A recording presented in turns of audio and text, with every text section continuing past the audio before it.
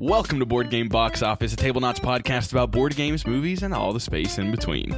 My name is Max, and boy, do I have a story to tell you later this episode. And I'm joined today by Kinney, who is feeling a little uncomfortable during a confrontation over Zuvetus, and Kyle, who thinks falling asleep during a movie and rewinding back to the parts that you missed is just as bad as sitting on your phone the entire runtime.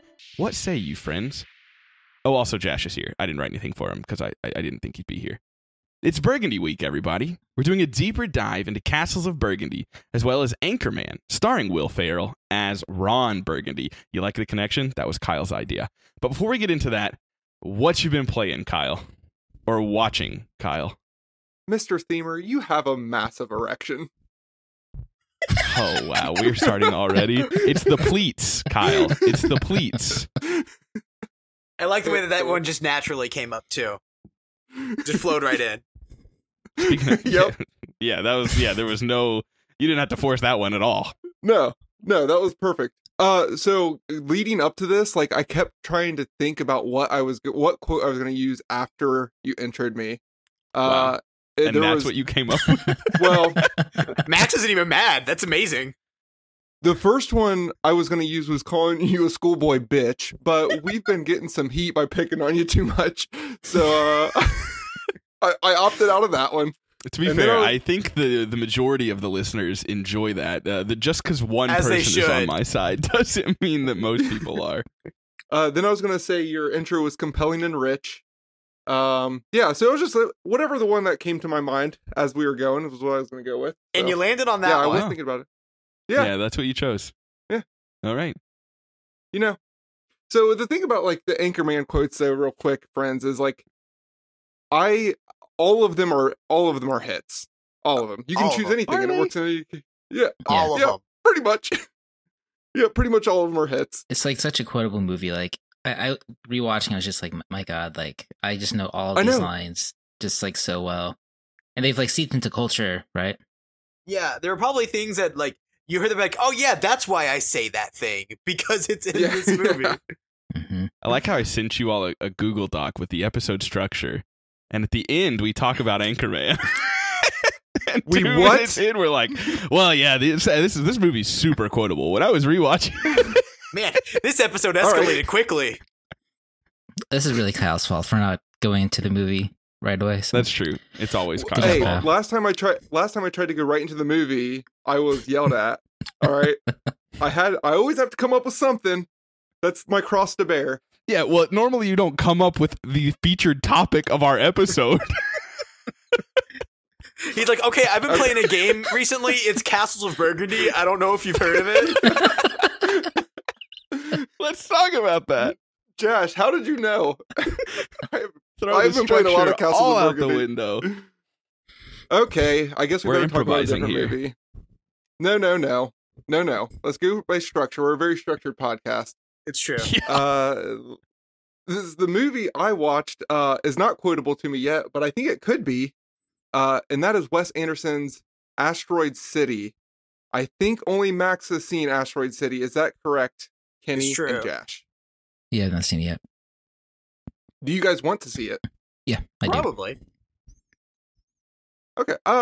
So going into Asteroid City, which is really Wes Anderson winking and nodding at himself, because it is a play inside of a movie, and Asteroid City is the play inside the movie, but it's kind of a story in 2 parts where it breaks it down, where Asteroid City, the play, is in color, and then when they're talking about the play, it's in black and white, and it's got a narrator and the writer of the play and the director of the play and all of that. And at first I thought, like, oh yeah, this is fine. It was typical Wes Anderson affair where it was like deadpan delivery, perfect symmetry of the scenes, really drastic like scenery. But about the midway point, I like fell in love with it, and it's because it was split into 2 parts. And it was really, at least for me, I haven't read up on anything. It was like Wes Anderson, like talking to his audience and the critics about himself, where one of the actors in Asteroid City is like, I like this play, but I don't get the point of it. And the director goes, that's fine.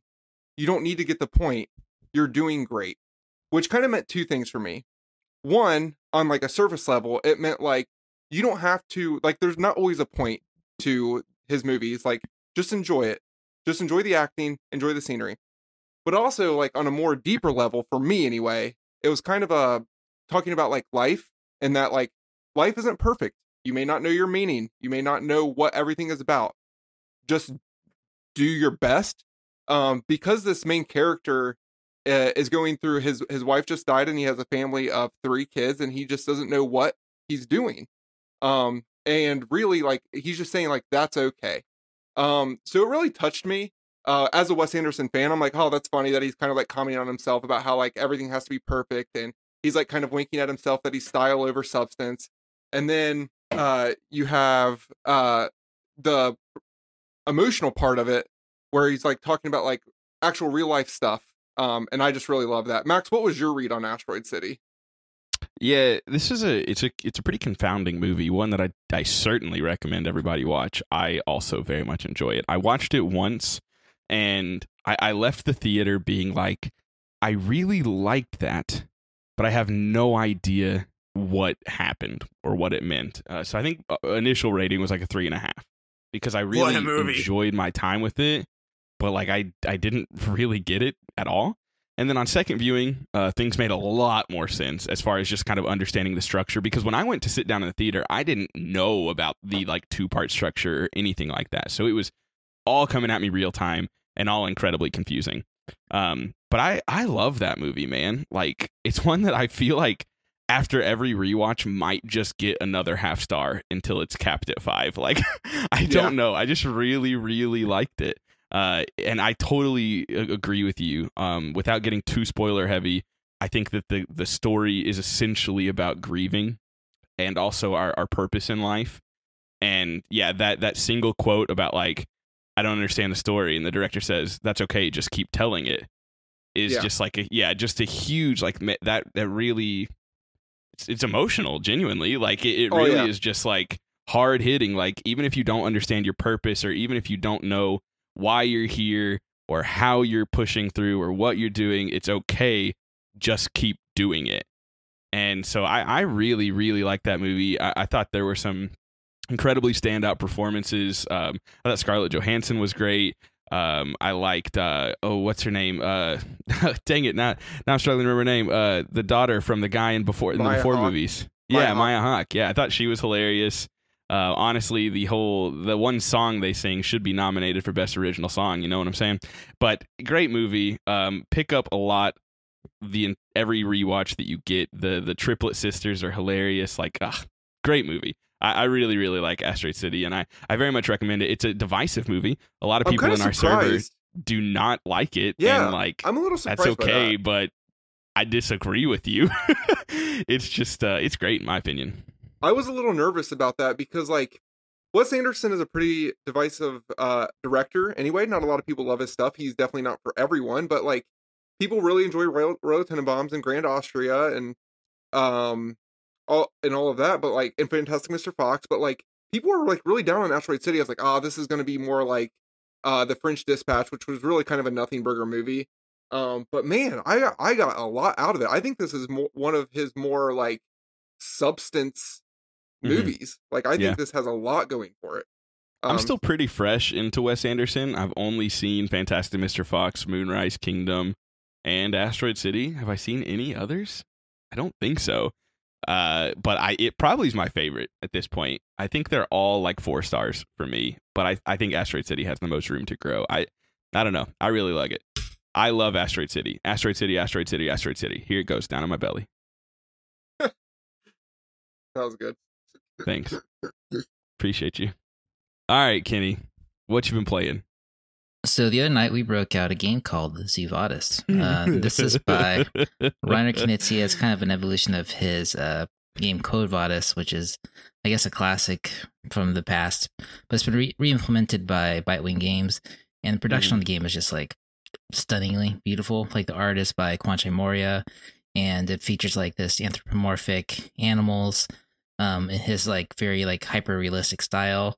It is I think, I mean, big reason I backed is because Reiner Knizia, but I also backed it because of just the art and production, which I think is just absolutely stellar. But Zuvadis is at its core like a negotiation game where you're basically just trying to get the most points and getting your character to the end of the track, right? And you need to have a character to the end of the track, like basically the last spot, to actually very important even be qualified for points. To actually advance to the track and kind of get points, you have to basically have majority in each of the 5 little gated off in the mini gated off sections. So if it's like a spot with like 5 spots in it, if you have 2 of your characters in there, it's a 2 to 5. You need one more person to say, "Hey, I'll vote you in. Go ahead and move to the next section." So you can basically use bribery, negotiation, return of favors, anything you can really do to help leverage and get people on your side so you can move along. And so this brought us to a bit of a confrontation when we played. I was really hoping Dylan would be here because I was going to say, like, we need Kyle to be like the Judge Judy of this and make a ruling on the matter. We're going to talk about it. He will make a ruling on the matter.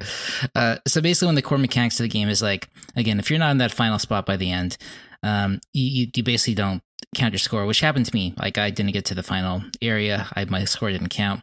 But you can also manipulate basically the peacocks of the group. And they're the kind of like the filler, I guess, the filler faction. And so you can, as an action, you can basically choose to move a peacock along the path, and they can actually occupy one of the last groups, tightening up the amount of the room that is there for final scoring. So in our game, Max towards the end basically moved a lot of the peacocks into the group, and leaving so that only Jash and him could score at the end. And while Doolin was just one spot away from actually being able to score, and that did not bode well for Doolin. He was not happy. He was not a happy camper. He was. Did you guys offer him some money out of your wallet? Made me realize, like, I think Doolin's pretty even keeled, but if it's a game of king making, oh man, it could go poorly. See, but Max would argue that he wasn't king argue that I wasn't king making. Yeah. And that's, I think, the crux of the issue, right? I mean, the thing is that this game, though, in particular, is basically the game of king making, because it's a game of just favors and backstabbing and negotiation. So, like, I think it's just like so inherent to the game itself. Like, you basically have to king make to play the game, right? I'm not in trouble at all. I'm not in trouble at all. But it's a really interesting game because the design of the game is just really pared down. Like, it's really simple. Like, it plays very, very quickly. Like, I think we play less than 30 minutes. 40 minutes? Yeah. Even with a team. I love that. And yeah, so like Doolin would say that's my fault for pushing the peacocks quickly. Yeah, I mean, I don't know. So in this case, to an extent, I thought it made sense. Like, it's just the tactic of the game, right? Like, if Doolin's knocking at the gates with a bunch of points, you're like, well, I gotta move some peacocks in there so you can close it off. Yeah, well, first things first, I want to say that I do think that this is a game that we would improve at, because we did not really utilize the trading and negotiation to the extent that we probably should have. For example, something that would have helped me is at the end of the game, I allowed Jash to pick up a laurel under the zookeeper as my ability, and really only asked that he help me out in the future. But then the game ended before he even had an opportunity to do that. Had I asked for like 3-4 points, he would have maybe accepted and given me some points, or declined and not gotten 4 points himself, which would have possibly given me the victory. In this case, it wouldn't have. I think I lost by 5 or 4 exactly. But even still, I think we did not really utilize that trading and negotiation to the extent that we should.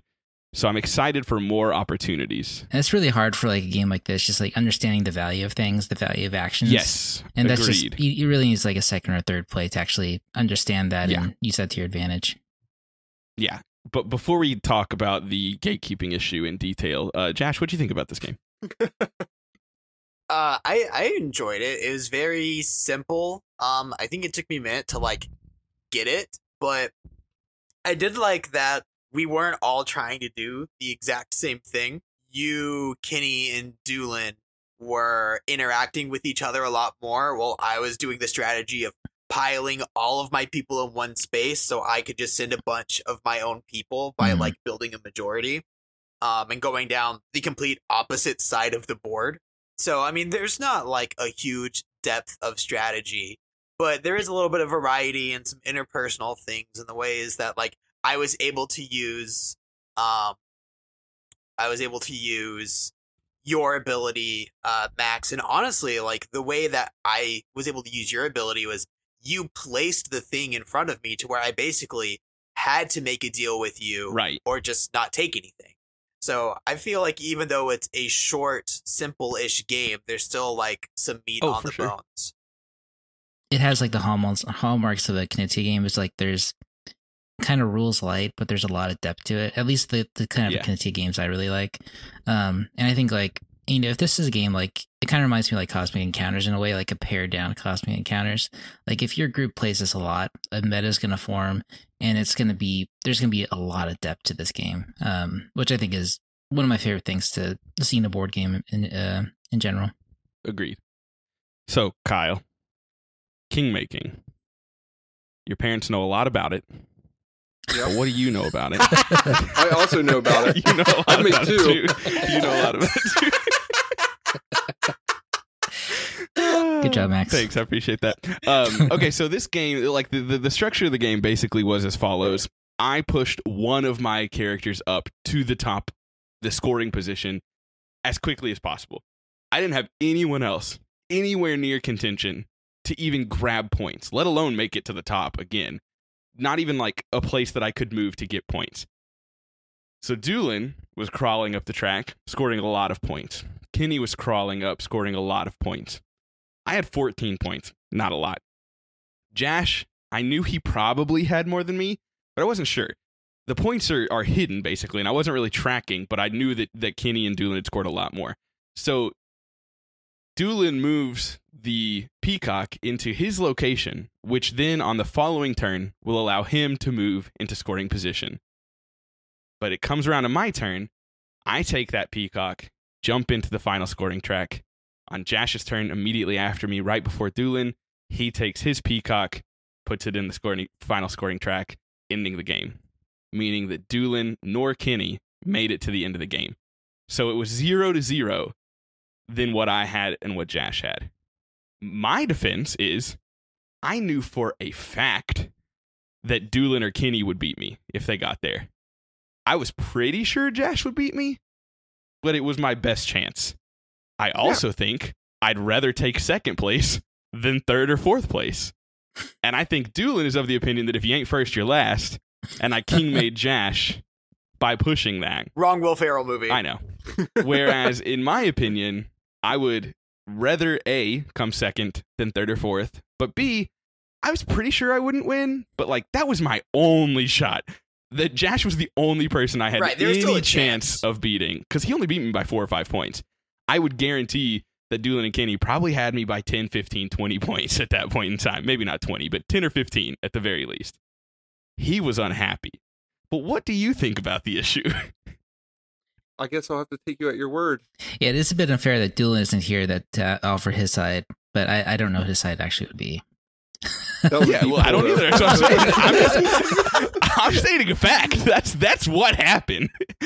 He can have another opinion, but that's the way the game played out. As someone who hasn't played the game, and Doolin's not here, and I'm only hearing it from one side, I think Max is in the right here.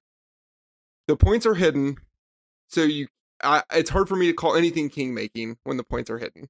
Second, you're just trying to do the best you can. Whether that hurts Doolin or hurts anybody else, that does not matter. You're just trying to do the best you can. Now, do I care if I get second or third or fourth? Not really, but I'm still trying to do the best I can. And if that gives me the best shot to win, because you have less points than Kenny and Doolin, then yeah, I think that's the right move. And Doolin needs to get over it. Because, how many games does it? These are his favorite games. He likes Root and Tammany Hall, and come on, it's all king making. We All got of it. into a pretty big scuttle afterwards. I'm not gonna lie.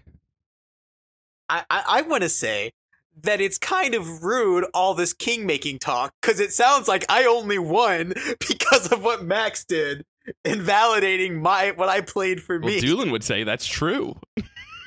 So blame him, not me. Josh, it doesn't matter, baby. Take the W. Take the W. Who cares how it happened? I'm just saying it's a little bit rude. No, it's not. Who cares? It all counts the same in the history books. You won. That's true. Look at BG stats. Who's number one, baby? I want to play this game so bad. It is really great. I really like it. This is a game I'm going to bring pretty consistently to our Tuesday game nights. Yeah, I'd I like think to it's play really- it. It's never going to Again. get played again. No, I want to play it think- again I for think sure. Dylan's doing well. Doolin will be fine. We can play He'll it get the over hour and a himself. half we're waiting for Doolin. Doolin's gonna say, "Okay, before we start, let's go over the ground rules. No touching the peacocks." Is what No Doolin's touching gonna the say. First Fair round, face. I move a peacock. Well, I'm really glad that Kyle was here to give his ruling and preside over us. So I think we need to make up a catchphrase like "court's in session" or "court's out of session." Court adjourned. The king has King has spoken. Oh, that's The good. king has spoken. That's true. The Yeah, king has that was spoken. pretty I am now the judge and the jury of all issues going forward, All issues, just in general. including the ones going with me involved. Yeah. Oh, okay, cool. But Oh, I don't, That I sounds need a fair. gavel. he's I not need a impartial. gavel sound effect. Kevin has a gavel. Maybe I can borrow it from him on Thursdays. Nice. Let's make it I happen. accidentally called Kenny Kevin the other day. That's weird. You You don't don't even know know a any Kevin. Kevins. I know a Kevin. Okay, Kyle, we're on the same page today, Kyle. I appreciate you. It came out and I was like, where'd that come from? All right, Josh. What have you been playing, or what have we been playing? What have we been playing? Because really, this is going to be a collective conversation. Because I want to talk about a little game called Mythic Mischief by Ivy Studios. So the second season is about to be on Kickstarter, and we have been playing the beta version of the Mythic Mischief app. And so the amount of Mythic Mischief we've played in the past couple days has risen exponentially. Yes. Friendship ended with Lorcana. Mythic Mythic Mischief Mischief is my new now. best friend. That's because we can actually acquire Yeah, this I'm game. selling all my Lorcana to buy new iPhones to play more Mythic Mischief on. You can have more games going at the exact same time. I got too many phones. I'm gonna have Too many games with Mythic Mischief. myself. Yeah, so this is a 1v1 or 2v2 abstract strategy game where you are manipulating your position on the board, your opponent's position on the board, and barriers to try to get your enemies in the way of the gardener, the tome keeper, the big pawn in the middle that is trying to march to specific places on the board. So you're trying to manipulate his path as well, so that he walks into your opponent's pieces, and whoever has 10 points first, or whoever has the most points by the time the guy reaches his final destination wins. Final Destination's a different And movie. it sounds very simple on paper, but it is so in depth. There's so many interactions that it can become very mathy and thinky, and it's fun having all the time to think about your moves on the app version, but it's also fun and really chaotic to do it quickly. We implemented the chess clock when we played the other day, and it was madness, and I just absolutely love this game. Yeah, I'm really enjoying it on the app. I think it's a better app than it is a board game. And that is because of the time constraints. Like, I seriously take 10 minutes a turn, probably in all my games, because the fun part of me, it's like every game is an individual puzzle. So like every turn, I feel like I'm working a Sudoku in like a newspaper or something. And I don't even care what the other player is doing. I'm just trying to solve the puzzle that's presented to me. and the solution is always, how can I capture at least two guys? That's what I'm always trying to do. And that's why I don't think I would like it with a chess clock. Now, I think it would be necessary in a live version because of the AP that can ensue. But I don't think it would be as fun for me not being able to try to math and solve that out, if that makes sense. Yeah, I feel the same way. Like playing the app and just playing like the 3 or 4 games I've been playing at a time, like it's just like I just get struck by like how bad my AP is and just how much I overthink it and just try to find like go over the same solution like 3-4 times to before I actually decide on it.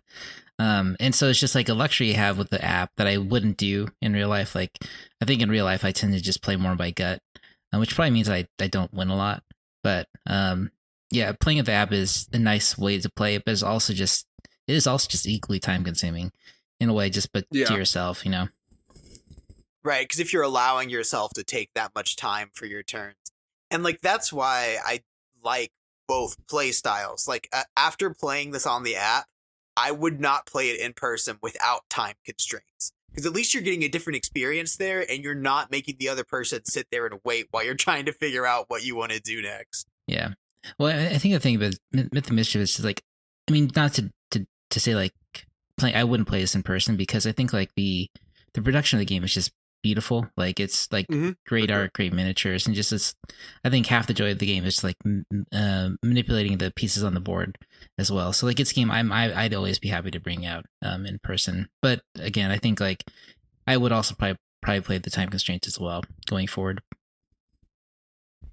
They also have a specific time constraints mode in the rule books, right? Like I don't think we've played by those rules, but they have a blitz mode. We've never played the blitz mode, which has like player elimination and things like that too. So I'd be interested to try that out. But I pretty much agree with you, Josh, that I think that I doubt that I'll play in person often without a chess clock, because I do think that it is a different experience, but one that I think bodes specifically well for in-person play. I like feeling smart and mathing everything out and getting the perfect turn that makes it all worthwhile. But if that's in front of another player and they're sitting there waiting for me to do that for 10, 15 minutes, that's not fair or fun for anyone, I don't think. So for me, like, I'm going to math out the mobile game.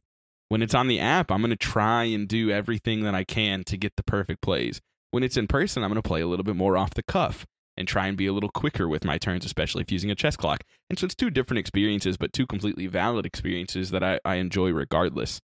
I've played a lot in the past, 2 days? We've only been playing it for 2 days, basically. Tuesday. And I've already played like... Or yesterday is when we got I've already played like 7 or 8 times by this point, or maybe even more than that. I have to check. And I'm loving it. And I think that, it's just really great to experience all the factions more, because there are a couple of factions that I've only played once before this digital implementation, some that I've played a lot of, and just being able to learn those and see what they do is excellent. And I also think it's just a really great learning tool. Like, I think by playing on the app, I will become a better player in general. Yeah. Just as far as able to see the board. Like, I was playing with Angelo. You remember Angelo, Kenny and Kyle. He's who taught us at Origins. Fantastic guy. Super awesome guy. Gave us an incredible teach of Mythic Mischief that instantly sold all three of us. Still my favorite play. Loved it. I leapt up in the middle of the Origins Convention Center and like literally fist bumped the sky like the Breakfast Club. It was fantastic.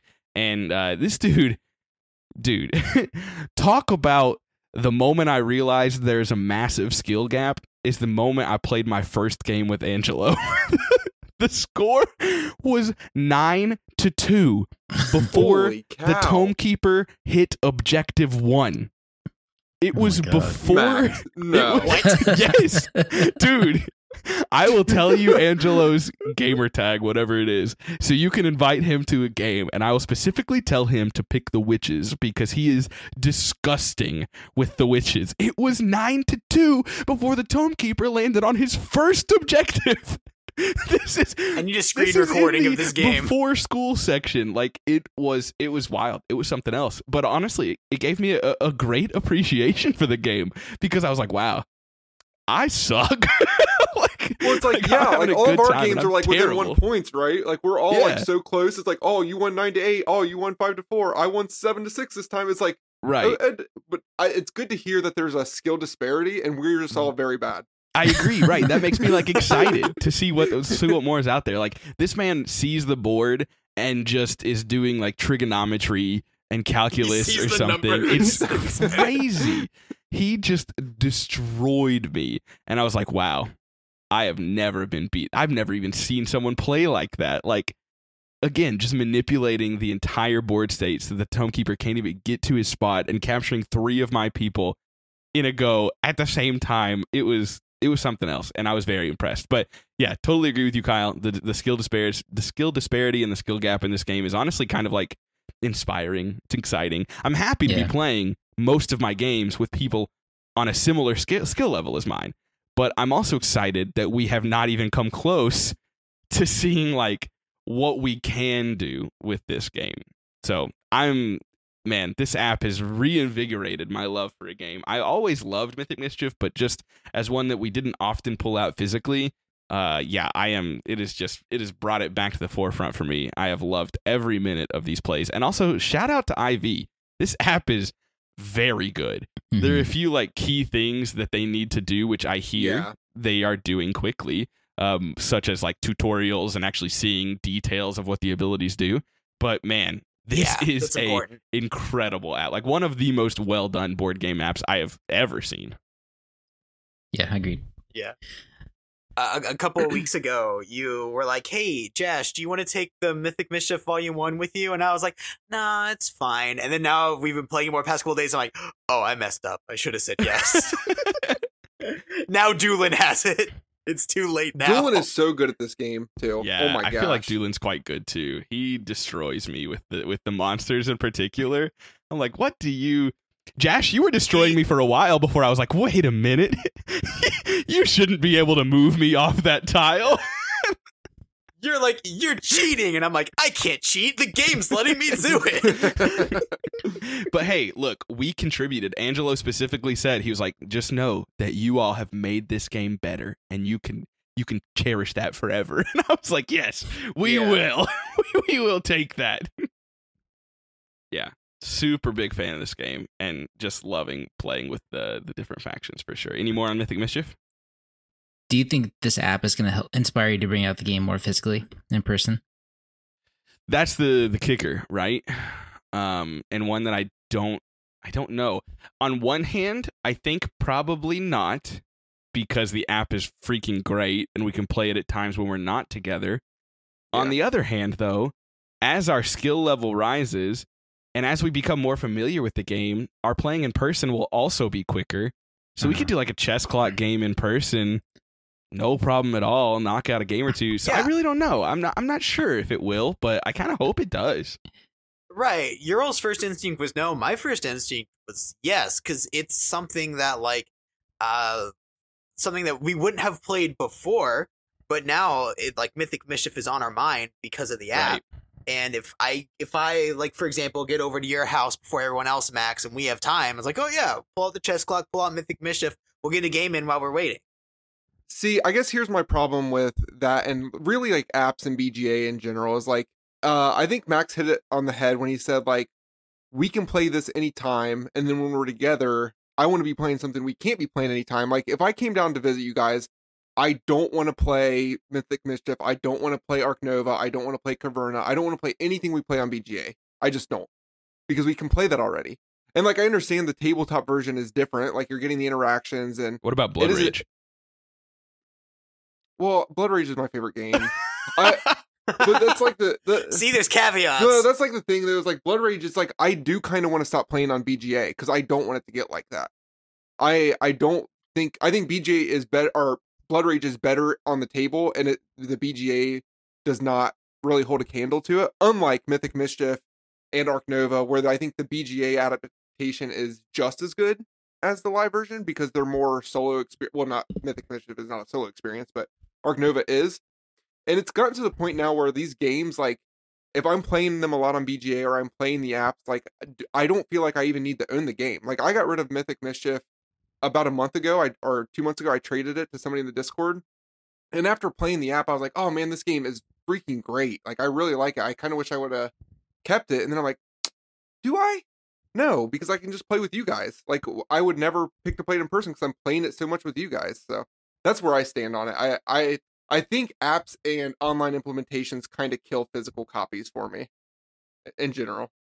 I really don't feel that way. Like, I feel like I like owning the physical copy and bringing it out in person because, like, even though, I don't know, I mean, so much of board games is the physicality of it and getting on the table. And like, I think also like playing stuff on BGA, like a lot of the time I'm half-assing it, right? Like, Oh, yeah. you know what I mean? And I think what I'm sitting at the table playing with someone, like there's a lot more just like discussion of like an understanding of the rules, or instead of like kind of like glending through it or whatever it's called. And just like trying to make it work, even though you may not really understand it. But I think like, I don't know, the physical presence and being at the table with friends elevates like a game that you can play on BGA for me. So I think like Mythic Mischief, on top of it just being like a really great production, I think it's a game that I would definitely want to bring out in person more. Especially since I think, like you mentioned, Max, like I think as we get better at this game, like this and our skill improves, like I think like we can knock out games pretty quickly. So I also think we might just be like more into it. Yeah, like at this point in time, we're kind of like, I wouldn't say stumbling through it, because we know how to play the game, but like, especially when we're trying out new factions, it's like, what does this do? Oh, okay. Yeah. And now that like we're playing on the app, when we get together, like competition is gonna be higher. Like we're gonna be like more engaged and more like, I'm ready to crush you, Kenny. This isn't no like trial game now. Like we've had practice. This is for real. Say your grandma's Mythic Mischief. That's the thing too. Like the game is so different. Like at 3 or 4 players as well. Like the possibility of comboing between the different factions is like, I think it adds a incredibly different element to the game. So I love the team play. Yeah, that might be something like we explore more in person. So yeah, totally agreed. And to add my 2 cents to the digital thing, I really think it depends on the game. For example, one of the games we're going to talk about here shortly, Castles of Burgundy, I could play that digital 24/7 and still be completely happy to pull it out physically and play it. It is not one that like runs its course for me digitally to where I feel like I don't need to play it physically. All right. You might have got me on that one. Yeah, I'm glad I got you. One thing before we move on to the movie that I've been watching, I am curious. I want to clarify, this is 100% speculation. We have no idea their intentions moving forward with the application, but I am under the assumption that Mythic Mischief will be a paid app when it officially launches. And they probably will like divide it up under like volume 1, volume 2, and expansions. And like, I mean, I'll go ahead and put my money where my mouth is. I frankly don't care. I mean, okay, within reason, don't care how much it costs. I'll probably buy it all, except for maybe like the ghosts. If they're sold separately, like you can keep the ghosts. But like, I'm super excited about that. Is this a game that I know we're all enjoying the beta, but it's free right now? Is this a game that you all would pay money for on your phone? 100%. Yeah, probably within reason, like you said. I have the unmatched digital app, and I think that was like $7, and then like $15 for the or 10 to 15 for the first wave of DLC. And that's something that I almost exclusively play against the AI. I don't play against other people on it. So if I got the experience I've been getting with this app for around that same price, then like absolutely, that would be perfect. Obviously, I have no idea. I would expect like $10 for the base game, $10 for volume 2, and $3 per expansion character or something like this. We have no idea. I don't even know if it's going to cost money. I'm just speculating here. All right, now on to the movie that I've been watching. I actually watched this a little while ago. My movie watching has been slowed down this past week, but I recently watched The Truman Show, which is a 1998 film with Jim Carrey, considered to be one of the great performances by Jim Carrey, and honestly, a pretty classic movie. Definitely a blind spot in my movie watching history, but I finally got around to it. If you don't know what The Truman Show is, it's about a guy whose entire life is basically TV. And he is the only person who doesn't realize that. Everyone else is in on it. His mom, his dad, his partner, stuff like that. And you just get to watch that unfold. I know that I talked to Danielle about this, who she had watched this movie before, and it's like she just doesn't like it because it's like sad. Like she doesn't like to watch people be tricked, which like I kind of get, but it's a movie, right? And like he ultimately, never mind, spoiler warnings, but I was a big fan of The Truman Show. I really, really liked it. I don't know if it's sitting at a 4 or 4.5 for me. I genuinely forgot, but big fan of the movie. Big fan of Jim Carrey's role. I just thought it was really entertaining. It wasn't like there was nothing in The Truman Show that really blew me away, but as a whole, the experience that I had watching it was just a very good one. I'm not sure if very that's solid. Yeah, like that's what I feel. It's a very solid movie. I really liked it, but it didn't inspire me. It didn't And a make great me, premise. Yeah, no, the premise is great. Yeah, agreed. It is a very intriguing film. Big fan of it, but not one that like has jumped into my top 10s or anything. I think like the thing that's really remarkable about the Truman Show is like this was made in like 1998, so right, it's really progressive and like forward thinking for its time. Given the age we're in, where like you can just live stream yourself living your life, going to the grocery store or whatever. Ice cream so good. Yeah. Gang. So you haven't seen this one, Josh? Is this one that you're intrigued about at all, or? Yeah, no, this is a movie that I've wanted to watch for a long time, and I know it's a classic. I just haven't ever got around to it, and it's on our list, right? For this time. Yeah, so I'll watch. Will it. you? I'm looking forward to it. Oh my gosh! Will you? There's still like how many movies from last movie? How many movies are on our list? Wait. How many movies are on our list in 12. total? Okay, so there's a 10 out of 12 chance that I'll watch this movie. Have you skipped 2 every list? Is that how this goes? So far. Wow. The first list doesn't count. Wow. So I do plan on going back so and watching of the one list, though, for real. You've skipped 2 of them. This is 2 of BGBO them. list number 3. Is it? And one of them was mine. Yeah, this is number 3. Ah, interesting. I think we weren't as public about it with number 1, but this is our number 3 list. But anyways, No, I didn't really participate in the first list you at didn't, all. well, or the second. Oh my gosh. For our feature topic, we're going to be discussing Castles of Burgundy. This is a 2011 board game designed by Stefan Feld and published by Alea or Ravensburger. And it is currently seated at the number 17 overall game of all time on Board Game Geek, which I didn't even realize, so that's kind of exciting. We're going to talk about our experience with the game, both the original as well as the reprint that has been updated by Awaken Realms. They've added expansions and solo modes and new designs and all that stuff. We're going to talk about if we like it or not, where it ranks, whether we think it's top 10 or top 50 or we don't like it at all. We're going to talk about our limited experiences with the expansions and also the new edition. But before we jump into those, Kyle, can you give us a brief introduction on Castles of Burgundy? Yeah, so Burgundy was discovered by the Germans in 1902.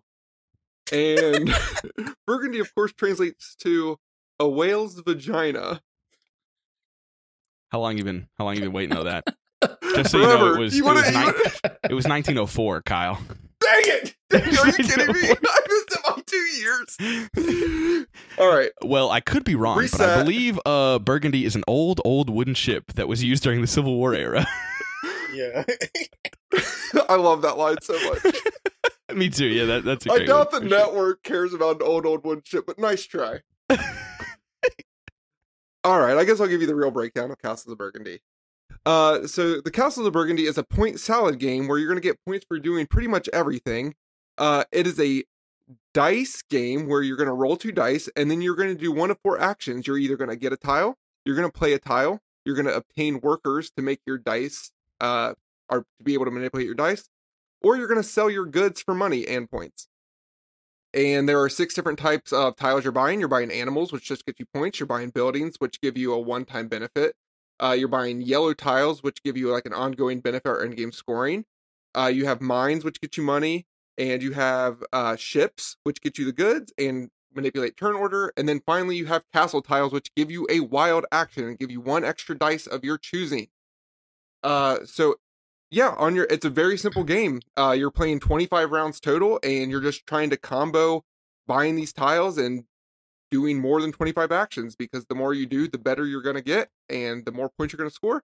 And it's kind of a solo experience, other than you are I really disagree. racing. Well, hold on. You are playing onto your own map, but you are really racing towards these bonus tiles because like once you fill out an entire color, you score that bonus tile, and depending on the player count, it's going to be 4 points, 5 points, 6 points, whatever it is. And so you're racing towards those.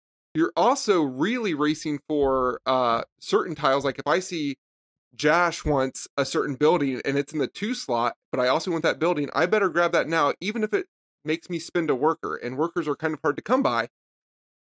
So there is definitely some stuff going around where it's like, where you have some player interaction. But in general, it is a solo game. You can play this game and play it well without caring what other people do. Yeah, I guess that's true, but you'd be playing it wrong. I feel like so much of this game is about the interaction with like what you take on the board, or the race for completing certain things, or taking a mine because someone else really needs that mine, even if you don't have a place to put it yet. Like I look at the board, the other player boards, so much during Castle of Burgundy, and what other people have ready to place out on the board, how close they are to finishing certain sections. It, to me, like, I guess you could play it solo, or, well, I mean, you certainly can in the new version, but by that, I mean, I guess you could only focus on yourself, but I love the interaction that Castles of Burgundy provides, because it's not directly, like, fighty, but at the same time, there's so much, like, hate drafty or strategical elements where you're playing off of one another that, to me, adds a lot to the game. So before I let Josh and Kenny go on, because, like, I just want to mention, like, you're right, Max, that's what I look for, too, is that interaction, but the reason I say you can play it solo and do well is because my one buddy who I play this game a lot with, it's one of his favorite games. In all board games, he does not care what anybody else does. He is very single-minded in that he's like just thinking about how can I do better. And he has won 61% of the Castles of Burgundy games he's played. And so that's, oh wow, he does not care about what I take or what I need or what anybody else is doing. He just does his thing, and he is very, very good at the game. So that's why I'm just saying, like, it can be won that way. Yeah, and I play the game with my own interests at mind for the most part, but like I'll always be paying attention to what other people do. Like when we last played, I was really struck by just how often like someone would take a tile before I was going to grab it, or like I would take something before Jash needed it. That happened a lot time in our game. And just, I mean, that's not like direct interaction, but like it's something that's constantly confounding your plans, right? And I mean, it's not pure interaction, but you definitely feel the presence of other people at the table just wrecking your life. Yeah, and that's something that, like, I feel like I played it differently in person than I do online. I think when we play it over BGA, it is a whole lot more, like, I guess solitaire for me. I'm not paying as much attention, which is ironic because I feel like that's when I have the time availability to look at other people's stuff as much as I want and not be obvious about it. But when we were in person, I was noticing a lot more when Kenny would take the stuff that I need, when Doolin was getting close to completing a section before me, and I really wanted to get it first because I had the thing that let you score for completing sections, like the yellow tile that gives you like 4 extra when you have the thing you get for completing a section first. So I feel like I get 2 different experiences from when I play online versus in person, but it's that doing it for just based on me versus paying attention to what everyone else is doing. I will say there's like definitely a race for mines, and there's a race for the castle tiles. But no matter what your strategy is, it's like people. So I like actively avoid mines at this point. Like if you guys want to go for them, go for them. I will find other ways to make money. Yeah, mines are seemingly always the first tiles off. I basically had to do that when we played because I was 4th of 4 and the mines were already gone by the time it got to my first turn every single time. Yeah, it was. Yeah, that's how it is for me in our online game right now. I was like, I looked at the board and I was like, I could get all the mines this turn, but it's the last round and I was like, that's worth 2 points. I was like, I do not need to do that right now. Like, I'll just worry about other stuff. I'm over the mines. I don't need them anymore. Yeah, that's like one of my pauses I have of the game. Is just like there's a lot of just strategies that are just kind of baked into it, and I think like stuff like the mines are something that people will constantly go for every single time. And I don't know, it does seem like very strong strategy to go for, especially since it's basically like a free buy action if you have the money for it. I don't know. So that's one thing I don't like about the games. Like there's definitely strategies that I think are strong and people tend to gravitate towards continually. I mean, if you're like Kyle and you like work around it, that also seems like a negative in general. You know what I mean? All right, so let's talk about briefly our experience with the game. Just, I don't mean like, oh, did we like it or not? We'll talk about that in a minute. But like, how many times have we played it? What situations or editions have we played it? Stuff like that. And I'll start and say that Castle Burgundy is one of my most played games of all time. The vast majority of which coming over Board Game Arena. But I have played it at least a half dozen times with the basic version. And we have recently played the reprint by Awaken Realms, including the Vineyard expansion. We have not played with some of the other available expansions or the solo mode, and I'm very excited to get into that. But I have a lot of experience with the game as a whole and a very limited experience with this new version. As far as player counts go, I've probably played at every single player count, 2, 3, and 4, and I'd be curious to know what your all's favorite player counts are when we get to that point. So I think Castle Burgundy is like one of the first like pure Euros I got into. Like it was just so highly recommended when I was getting into board games by like, you know, all the YouTube channels like Dice Tower and whatnot. So it was like I kind of dove into it, and I've probably played in person probably about the same, like probably 7 or 8 times. It's become like the Euro. I introduce people that it's become like my introductory Euro that I'll show to people who aren't necessarily familiar with it, even though it's kind of like a step above like a lightweight game. I find like the flow of the game just kind of makes sense, and like once it clicks for people, it really clicks, and I can see like the enjoyment kind of wash over them as they understand the mechanics and how they can make combos and how satisfying that can be. So yeah, it's one I've been playing for a while. I remember when I first got it too. Like I didn't have anyone to play with because I was like, this is like a step above like the play group I had at the time. So I remember playing with like unofficial solo rules at the time just to learn it and stuff like that. And I was like, even that play, I was like, oh wow, this is something special. Yeah, same. I've been playing this game for a long time. It was also one of the first games I got into because it was like a lot of people talked about Castles of Burgundy. It was like it was probably in the top 10 at the time when I first bought it. It was also $20 on Amazon. The original Alea version, which is not great. The components are terrible. The graphic design is terrible. I had to print off a cheat sheet and like laminate it so I knew what all the buildings and science tiles did because like I just did not understand the iconography. And it still ruled. The game was awesome. I have played over 30 times between in person and BGA. A lot of that has been in person. I played the original Alea version a whole bunch. And then it came to BGA and I played with you guys a few times, and I've played the new Awaken Realms version 2 or 3 times. And I will always be down to play Castles of Burgundy. It is that perfect Euro game that allows you to be clever, like half the turns, and then you're gonna have half those turns where you're like, I spend a dice to take a worker and I spend a dice to sell one good, and you're like, oh my god, I just wasted those are 10% of the brutal. game. Yeah, run it back. You feel so stupid because you can't do anything else. You're just like, 100%. I'm really gonna sell one good for 3 points. All right, I guess I'm gonna. But yeah, the Castles of Burgundy is it's a master class in design. It's one of those games that I think is just like, it's not necessarily my favorite game. It's not even in my top 10, but it is a perfectly designed game. Yeah, I just went and checked my board game arena or my board game stats. This is since I've been tracking, which is less than 2 years.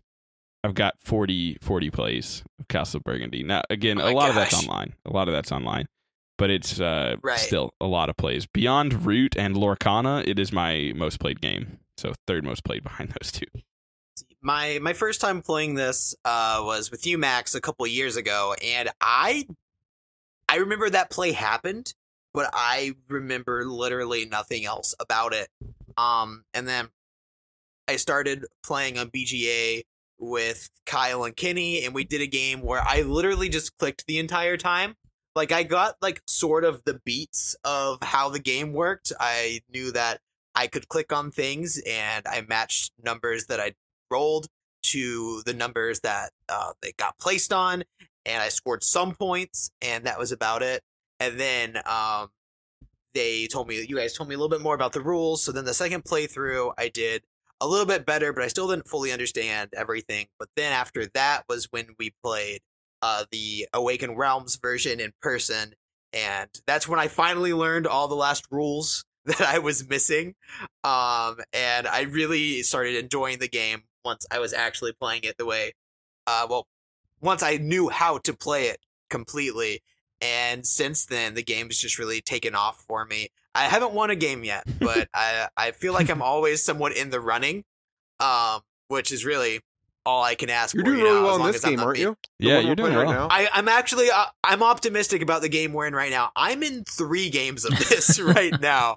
I'm in a 4-player game, a 3-player game, and a 2-player game with Jeff, which is currently on hold because he hasn't played me back in like 3 days. But this game is really like coming alive for me, and I see it being one that I play frequently for a while. You know what you should do to get your first win is just skip Jeff's turn and just take that W, you know? Oh my god, please do that. Please do it. It'd be so funny. That would be hysterical. Yeah, Jeff would not play games on BGA with me for the longest time because admittedly, I was a lot worse at taking turns in the past. But I finally got him to play games with me, and then he went on vacation, hasn't taken a turn in days. So I think that would be hilarious and cathartic to just skip his turn and win that way. Obviously, I think it's pretty clear we all like this game. So I'm going to skip that question. We all like it. What is your favorite player count that you are aware of, Kyle? It's got to be 2 for me. Yeah. I think at 3, I will play 3, and I've actually played 4. I've played my last 2 plays non-BGA have been at 4. I do think it runs a little long, and my group in particular on Tuesdays, the one that I've been playing Castle of Burgundy with, have massive AP, and so like your time between turns is just so long. Like there's been times where like I've taken a turn, went upstairs, took my dog outside, and sat with him until he took a crap, came back, and it was not yet my turn. And it's just like, what are we doing? It's like, what are we doing? There's only a few things you can do. All the dice tell you what actions you have available to you. Yeah, that's pretty brutal. So like I do not prefer to play at 4. It's fine on BGA because obviously like you can take your time and the async stuff, but I would much prefer it at 2. It's so much smoother. I tend to like it at 3 the most, especially on BGA. For some reason, I always spin up a game at 3 instead of 4. I don't know, but I do agree at 4 does tend to go pretty long. But it is a great game at 2 as well. So yeah, I don't know that I have a favorite. I'm with Kenny. 3 and 2 is where I'll play 4 no problem. We played it in person. It was long. I'll play a BGA on all the time. Whatever, it doesn't bother me. But I definitely prefer my plays at 3 and 2. Yeah, I think I'd prefer 4 on BGA specifically, over in person. And 3, I think, is my favorite player count in it. I think just like the push and pull between 3, I feel like is better than 4, and like the fight on the initiative track, I feel like is a little more. I don't know if balanced is the right word, but I it like matters that a lot better more at 3 as well. Yeah, it matters Yeah. a whole bunch more going first in a 4-player game, especially near the end of a phase. When Really? you're like racing to get a certain tile. I think so. Interestingly enough, I focus on ships in a 2-player game, and I do not care about ships in a 4-player game. That's very interesting. Not to say I'm right. I very well could be wrong, but like I value going first in a 2-player game much more highly than I do value going first in a 4-player game. I think going first late in the game is so crucial in a 4-player game. Yeah, like, that's fair. There's like points where like I just don't get ships in phases 1 and 2, and then like that way I can have room for ships later Yeah. to try to catch back up. That's what Kenny did in our 4-player game. Kenny had no ships through the first like 3 rounds, and then he took the lead on the initiative order in like the 4th and 5th round, and it was Because crazy. that's when you have less flexibility. Yeah. There's like things you That need makes to do. sense. That makes sense. Good call. I'll implement that. All right. If you know, or even if you don't know, just guesstimate. Where do you think Castles of Burgundy ranks in your top games of all time list? Jash, let's start with you. I haven't really put too much thought into it, so I would say probably at least 25, maybe above 20. Kyle? I will say, so this was a game, I know this was like an easy question, I'm going to go into a diatribe though. This was a game that was in my top 10 for a very long time, and then I played it a lot, and I was kind of sick of the bad components and all of that, and it probably dipped a little bit, but now with the new beautiful Awakened Realms version, and it's actually like fun to look at and fun to mess with, and it's got those acrylic tiles, I bet it's probably in my top 20 again. Like it probably fell to like 30 or 40 range, and it's in my top 20 now. It's got to be. Kenny? It's been like consistent top 10 for me, and I think like having this version of it is gonna definitely cement it in the top 10 for sure. Mine, I think the last time I did a full ranking, except for my most recent one, it was certainly top 10. I think my most recent one, it was somewhere between 15 and 20. But I've been playing a lot more on BGA again, and this new version, I think it's cemented a top 10 for me. I don't know where it is, but like, I love this game. It continues to rise, and it continues to shine, and maybe top 5 eventually. I really don't know. It's so good in my opinion. All right, let's talk briefly about the expansions. Now, the Awakened Realms edition that just came out, the special edition, added shields, it added paths, it added the Vineyard expansion, and something else that I'm misremembering off the top of my head, but several things that you can include in the game, as well as a solo mode. I don't think any of us have any experience with the expansions except for the Vineyard expansion, so our conversation is going to be limited to that. But I will say I've heard many good things about all the expansions based off my BGG research. Oh, the other expansions being the 2 new building tiles, the 1 new animal that counts as wild, and the white castles that I have not played with yet. We did use the 2 new building tiles as well as the geese in our play of the expansion, so we did use those. But personally, I was a big fan of all of them. I think the geese are an auto include. I don't see any reason to take those out. I have no problem at all. I think the buildings are probably an auto include for me as well. The crane, I think that's a fantastic addition, as well as just making it ever so slightly easier to complete those large sections of buildings because you have 1 more diverse building, because one of the main rules is you cannot have 2 of the same unless you have that particular science tile. The white castles, I've heard, are most people consider it to be an auto include. Yeah, I think that they're good. Okay. And then I think that everyone has said all the expansions are good, but like they've been picking one from the remaining 3. The paths, the shields, the vineyards. Like pick one and roll with it. They're all good. So we've only played with the vineyards as far as I know, but what did you all think about the vineyards expansion? I like it a lot. I think it gave you a lot of options, and like it was very enticing to use the vineyard, pull from the vineyard tiles, just because they gave you quite a lot.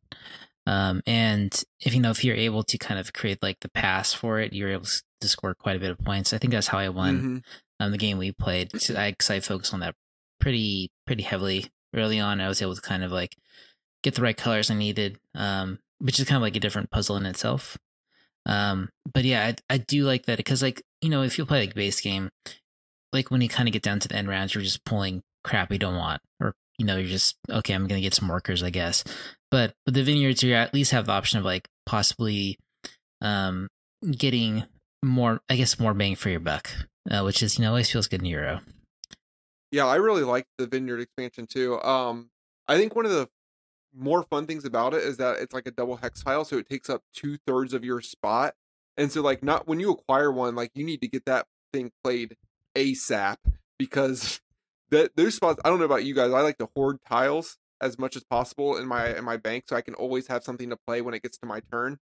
And man, I had a grape sit in my depot for a long time, and it was just like killer because I couldn't get a die to like place it down where I needed it to, because like Kenny said, you need to group those colors together to score big, and you only have a few times to do that. Like you can't like waste where you place those grapes. So I really enjoyed it. I don't know if I would play with it every game, but I think like every other, like when you're playing live, is a good addition. Yeah, out of our play, I was probably the one who interacted with the Vineyard expansion the least. I think I only ended up having 2 of the grape tiles placed by the end of it. But I felt the same way that you did, Kyle, about the double hex. I thought that that was a cool and unique way to take the mechanics and like add that urgency, because otherwise you're just going to clog up the things that you can do. And then you can end up getting screwed over by the dice rolls that the tile gets placed down. So it's like you really have to be ready to use it when you get it, which I thought was a good way to implement it. Yeah, I really liked it. I kind of with Kyle. I'm not sure if it's an auto include. I really want to try the other ones first, and I don't think I want to include all of them in one game because that just seems like too much. But I really, really enjoyed it. What I read on Board Game Geeks, a lot of people really liked it, but they said that it's kind of one of those expansions that you're forced to dip into heavily if someone else is dipping into heavily, which we didn't really like. I will say, Kenny dipped into it more than anyone and also won our game of Castle of Burgundy, but it wasn't like a runaway lead, nor did I feel like, oh, that vineyard won him the game. Which, I mean, it did because we scored it last, so literally it won you the game, but that's only because of how we scored it. But it's one of those things that, like, I'm interested to see with more plays. I really liked it, and I'm excited to play with it again to kind of dip my toe in even farther and utilize it even more and try and get those big scoring strings of light-colored grapes. And I think it just adds another element to the game. It's just, I think you mentioned it, Kenny, that, like, it almost makes the game a little more friendly because you just have more options. And the bonuses are really good. Yeah. And the bonuses are very nice. Yeah. So like it is brutal because it takes up 2 slots, but like, you know, I love Castle of Burgundy and I love its added element of randomness. I'm a big fan of randomness in games to some extent. But sure, absolutely, there are turns where my die rolls stunk. Even with the Vineyard expansions, I'm like, this is the worst. But the Vineyard expansion gives you at least one more element to spend your dice on that you may not have otherwise. So it makes it even a little more lenient and a little less punishing if you get a bad die roll. Or rather, it's more unlikely to get a die roll that you feel like you can't do anything with because you have more options to spend your die on. So, big fan of it. Again, I want to play with the other expansions first before I name it an auto include. But I'll see when I get more time for the other expansions, kind of how it ranks and which ones I feel like I'm going to play with all the time. I definitely feel like the crane and the geese are auto includes. I think they only add to the game. I have zero problem with ever not including them. I think they're great little tiles that just add little tiny wrinkles to the game that I think are really great. And then, what do you all think about those and White Castles for you, Kyle? Yeah, the White Castles. Yeah, the White Castle. Kyle is a big fan of White Castle. He is loves delicious, it, man. They're very slow in the drive-through, though. It's really infuriating. That's a different story. The White Castle tile. I don't know if you guys know what it does, but it just like when you place it, you get to take an action of whatever the white die's number was. So, I mean, it's like a worse version of a castle, because it tells you what number to use. But it just gets placed in a building area. Yeah, so it's just another unique building. Okay, which is a good thing, right? I do like Max. I think you mentioned that you liked that there were like more unique buildings because it gives you a little bit more leniency. I think one of the cool things about the buildings though is because you can't do that. So like I kind of like the tightness of the buildings, like not having those extra buildings in there. Specifically like on the map. Well, that's on the maps that give you like huge building chunks where it's like you have to get all 6 or all 7 to even score it. It's like, it's really like a push your luck. Do you go for it or do you not? Because like you could easily get screwed out of not completing that and wasting your entire game. That's one of the complaints I heard about the White Castles. But I felt like at least for the crane, like there's only 1 or 2 cranes in the entire bag. Like I feel like that's a perfect addition. That's completely fine to have in the game. But yeah, I totally agree with you that some games you may want to fill up your board more, and so you use all the tiles that you can. And other games you may want to feel like it's a little tighter and more difficult to fill that up, and maybe a stronger puzzle. So I like that they're, you can take them in, you can leave them in, I'm whatever. Gonna leave them in. Doesn't I'm matter. gonna leave them in. Like it's not worth like taking them out of the building bag to me and like sorting them out. Sure.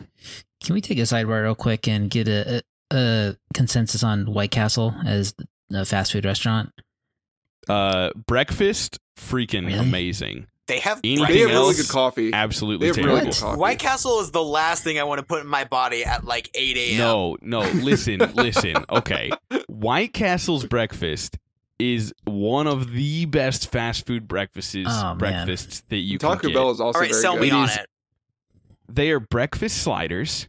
Okay, So it's go on. literally just like a bun, and then you can get Like the White sausage, Castle bun. bacon. not like and- a biscuit, Correct. but like a sandwich a bun. Okay. Yes. And you can get sausage, bacon, or fried bologna. Oh God! And Yeah. it comes with cheese. Fried bologna It comes- slider at 8 Listen, o'clock I don't in get the that. morning. I'm a bacon guy. Sausage But all the way. You get I'd go bacon, back to bed after eating cheese, that. and a freshly cracked egg, and then you add some of their Dusseldorf mustard on it. It is the best breakfast sandwich you can get. Like Hardee's, way too salty. McDonald's, meh. I'm a They're- firm they're believer in McDonald's bacon, egg, and cheese biscuit. McDonald's breakfast Yeah, is overrated. I agree. They're still good. Like, give me the McGriddles, Yeah, in my McGriddles are good. opinion. Taco Bell's breakfasts are good. Wendy's breakfast is good. That but, like, breakfast straight crunch up, wrap, though. a bacon, egg, and cheese breakfast slider from White Castle is probably my favorite fast food breakfast sandwich.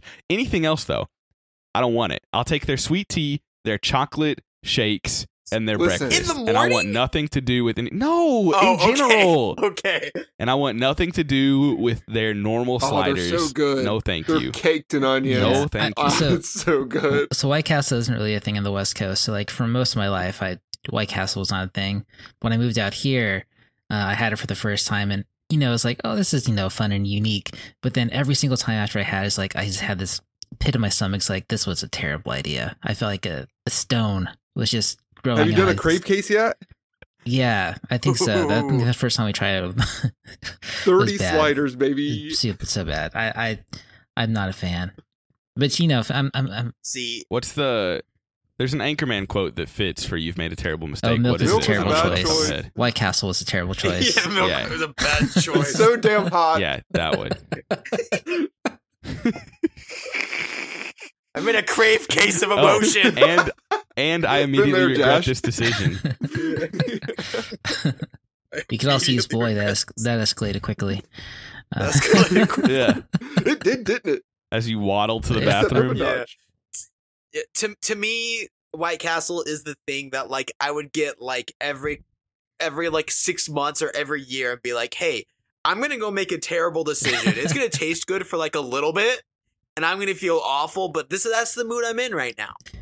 Yeah, it's been like a year since I've had White Castle, and I'm pretty proud of myself. And I think I'm going to try to stick to that. Yeah. So It sounds like it's about time to have it again. We're getting in Columbus. When you guys come up? Try their breakfast. I need to get a I'm second serious. opinion on this. I need someone to get this. I And am try curious it. about the breakfast now that you've talked so highly about it. so. Listen, guys, here's what we're going to do. It's the most real tasting fast food breakfast Y'all are around. coming to Columbus. We're having White Castle for breakfast. Then we're having Skyline for I lunch. literally White can't. Castle And for then we're having lunch. Skyline for lunch. And then, Then we're going to feel terrible for dinner. Got it. and then Yeah, then we're gonna all be in bed crying ourselves to sleep at 6 o'clock you dinner guys will time. be fine. Yeah, you've got the gut to That's hang true. around in That's Columbus. true. You eat that skyline shit, Yeah. I don't get That's the skyline crazy. hate. I like It's Skyline. delicious. bro. Oh my god. 3-1. This All right. is a fast food podcast now. After that tangent, yeah. All right. Specifically, let's briefly discuss the new edition. We've already talked about it a little bit. Obviously, it's beautiful. It's beautiful to look at. It's nice to have in your hands with the like physicality that it adds, being either the like miniatures or the acrylic tiles. I think that the biggest complaint for me is that I wish that they had the like examples of what they did on the bottom of the acrylic tiles, much like they do on the bottom of the cardboard tiles. But it's a game where you're often going to be looking at the player like references anyways. There's so many things and abilities that, it'll take a while to get to really familiarize yourself with it. But anything in particular other than the aesthetics with the new expansion that you all dig so much? I mean, like the thing of like the biggest attractor of Castles of Burgundy for so long has been the aesthetics. Like and especially the first printing of the game was aggressively ugly. It got a little bit better when they did the reprint like in 2018, 2019. Did it though? A little bit. Get better? I don't think it got any better. Yeah, I really don't. It felt a little bit better. Listen, I went and pulled up my review for Castles of Burgundy on Board Game Geek, which I did adjust my ranking. It was a 9. I put it at a 10. My ranking says, I always enjoy playing this game. It's a bit slow. It's a lot ugly, but it's always fun. I would play this game even more if it wasn't so bland and daunting for new players. It's not that the game is awfully hard to teach, but I think the combination of that and the art makes this a can we play something else instead candidate for the decades. Only reason it's for trade is because I intend to purchase the revised version coming later this year. That revised version sucked. I did not purchase it. I just didn't own Castles of Burgundy for a long time. But B, I mean, I totally agree in that the art, like, yes, it's prettier to look at, but it's also just, I can see myself playing it more often and with non-gamers or people that haven't played it before than before. Because it's really hard to pull out a game like Orléans or Concordia or Castles of Burgundy and just expect someone who is not a board gamer to even give you the time of day to learn it. Those games aren't hard and they will appeal to a vast majority of people. But when they look at that, it tunes them out instantly. So I think that I'm with you that the art, it's pretty to look at, but it's functional in the sense that you're going to get it played more often too. Yeah, and like I think like the components are like of such a high quality that it draws you in to want to play it more just because, I mean, it's just like a joy to play with like the pieces and the acrylic, the minis and the acrylic bits and stuff. Like I think they had a really good job of like blinging it out to like an excessive degree, but like the right degree, while not going, at least in the, like if you got the without, I'll say the mini expansion stuff, I think is like a bridge too far. Like I agree. I did not back that stuff, but I haven't looked at it in person yet. But I mean, I think like they did a really good job of like hitting the right spots with the production for what I want out of like a game like Castle of Burgundy. And like, it makes me excited that like, hopefully they do more stuff like this. Like I would love to have like a lot of these classic Euros, like produced to like this really high degree. Like the Euros, like I'm always going to have in my collection. I would absolutely throw down cash for like a really, really nice production of like, I don't know, like a Feast for Odin. Trajan. Maybe? Yeah, Trajan. Yeah. This is the thing, like with Castles of Burgundy, Kenny, and like you were like getting there. It's like this game deserves it, right? Mm-hmm. Like this is a $100 game without the aesthetic. I think the game is worth $100 to me. So like make it deluxeified if you're gonna do that. Like don't give us like crap. Like the game was worth playing when it was $20 and like made of paper. So like it's worth deluxifying, and I think that's where some people are getting like, or not people, but like companies are getting a little bit lost. Like we need to deluxify this. Everything people love deluxe. No, we love good games, and then deluxify them because like Castles of Burgundy deserves it. It is worth paying the money. Agreed. What is your favorite thing about Castles of Burgundy? I love that I go into every game with a similar strategy in mind, but the game is so tactical in that, like with the dice rolls, that you can't do the same thing every game. Like, so I go into every game wanting to get animals and wanting to do like get 2 or 3 yellow tiles that match whatever else I'm doing. But then I'm sitting in the 3rd round and I have 2 animal tiles and I've gone heavy building. And I have like 5 ships, and I'm like, how the hell did this happen? Because I was not trying to do this. I think that's what I really like about the game. Yeah, I completely agree. Yeah, you're really forced to go off your planned path just because you have so little control over the dice rolls. I think probably like my favorite thing is just there comes a point in the game, usually halfway through the first of the game, like where you just make that big play. Like, I don't know, like you combo a few things together, and you jump like 30-40 points on the track, and those feelings that always feels really good. Just like when your plan finally comes together and you're kind of like able to make that big jump I think is just one of the great parts of the game, because you're always getting points, but like getting those big points gains always feels good. Yeah, people have forgotten you're a competitor, and then you complete a 7 building section, or they look down and you have a 4 cow on your board and 2 4 cows in your reserve and a 3 cow on the table you're about to pick up, and everybody is just like, oh no, like, stuff's about to get bad. Yeah, I completely agree that the tacticalness of it all is just so much fun. It's one of those games that like like Kyle said, you have a plan, but you have to be willing to just throw that out the window. And I just love that. I was going to specifically mention like the element of randomness. I think a lot of people are so anti-random when it comes to games, and like I am perfectly happy to play a game like this or like Ark Nova with a random deck or something like that makes you, pivot on your heels. It makes you lean into what the gods have given you, rather than going in every turn and be like, I'm going to get this and I'm going to get this. And to me, those games are probably the games I enjoy the most, just that you kind of have to go with what you've been dealt and do your best with it. So I like it scent. It's musk. And you know what? When this is over, I think me and Castles of Burgundy should get an apartment together. Josh, why don't you sit a couple plays out? just stop saying everything that pops in the old noggin there. For me, I like the thing. I just like that I always feel like I'm doing something. Even if it's a turn where I'm not scoring a lot. Sometimes I'm just placing buildings because it's helping me get to the stuff that I'm actually trying to fill in. So it's like, no matter what I'm doing, I feel like I'm always making progress towards something. Yeah, the fact that you can't just place down something in your duchy wherever you want, like you have to build off and spread out. Yeah, that adds a lot to it, I think, in my opinion as well. Okay, is it time? It's Panda Watch. It's time. Are we ready? This is gonna be it, God. Okay, you all listen. I've read the reviews. I've looked at the feedback section. You all have been clamoring for an episode where Max does not talk as much. Well, Let's go, from here on out, you've got it, folks. I don't know that I have near as much to say or quote about this movie as they do, but it's time to start talking about Anchorman, and I think that Josh might be the best person to introduce it to you. Okay, so this is a movie where after Max made us watch a 2-hour movie that felt like 4 hours, he somehow fell asleep twice watching this movie at separate times.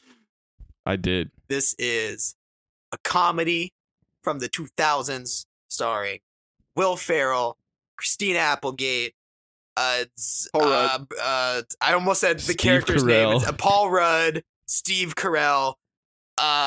What's the guy David who plays Koechner. Whammy Boy? I don't know the actors. David Koechner. About people at a news station, and it's a funny movie, and they tackle sexism and the crime of punting dogs off of bridges and throwing burritos at people. Someone punted him? Incredible movie. Max, give us your thoughts. It's a 3. It's a Listen. 3. We know it. It's going to be so disappointing. He didn't even finish the movie. Yes, I did. I did finish the movie. Excuse me, it's a film. Wrong Will Ferrell movie. Oh, wrong with. Maybe I watched the wrong one. I probably would have had a This better is cinema time with the Ballad of Ricky masterpiece. Bobby. Scorsese, eat your heart out. Listen, I did finish the movie. I did fall asleep twice, separate occasions, when watching this movie. One time I fell asleep very early in, didn't even try to restart it. This time, okay, this is the most I'm going to talk No, hold about on. this movie. Hold on, because I'm going to forget this. Hold on, Nope, wait. I'm going to forget this. Do you remember when you got on me for falling asleep during Banshees of Inisherin when I was trying to watch it at midnight? Do you remember? Do you remember getting on me? No, because Kyle, if I'm wrong, I'm wrong. I genuinely think I got on you for watching it on your phone in your It was bed. on my iPad. And you got... Okay, in your bed. I wasn't getting on you for falling Yes, you asleep. did. I was getting on you for the method of which you chose to watch. Listen, I'll admit it. I'm a tired boy. I'm a busy boy that does not get enough sleep, and it makes me sad. I absolutely fall asleep in more movies than I wish I did. Though you all say that happens a lot. I went back and checked my letterbox. There have been 4 movies in the past 50 days that in the past 25 watches that I've fallen asleep in at all. And every one of those I have gone back to rewatch. It's not ideal, I admit. I wish I didn't fall asleep in every movie. I'm going to change my habits. I'm going to start having popcorn, and I'm going to start making sure I'm only watching movies sitting in the recliner rather than laying on the couch, because that's where the problem lies. But here, I get it. You can give me flack for it all you want. But here's a story that was at least very funny because of the situation. I almost didn't even mention this. You all got mad at me for breaking the fourth wall on the whole Mamma Mia thing, which, by the way, I did have a friend text me and said, when Max hasn't texted you to ask about Mamma Mia, and it was like a sad face. But thanks, Andrew. But I watched Anchorman last night, and I watched the first half of the movie before falling asleep. Kenny doesn't even know this, actually, because he's not in our chat where I shared this. So I watched the first half of Anchorman last night, fell asleep. I didn't pay attention to what time. I don't know. I woke up, realized that the movie was nearly over, and backed it up to where I believed that I had finished watching.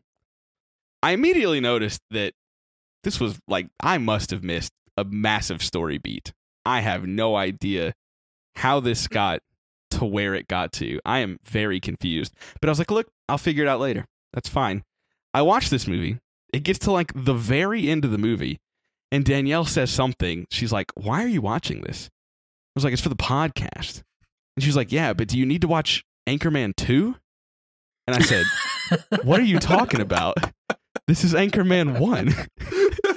And she said, no, it's Anchorman 2. And I paused.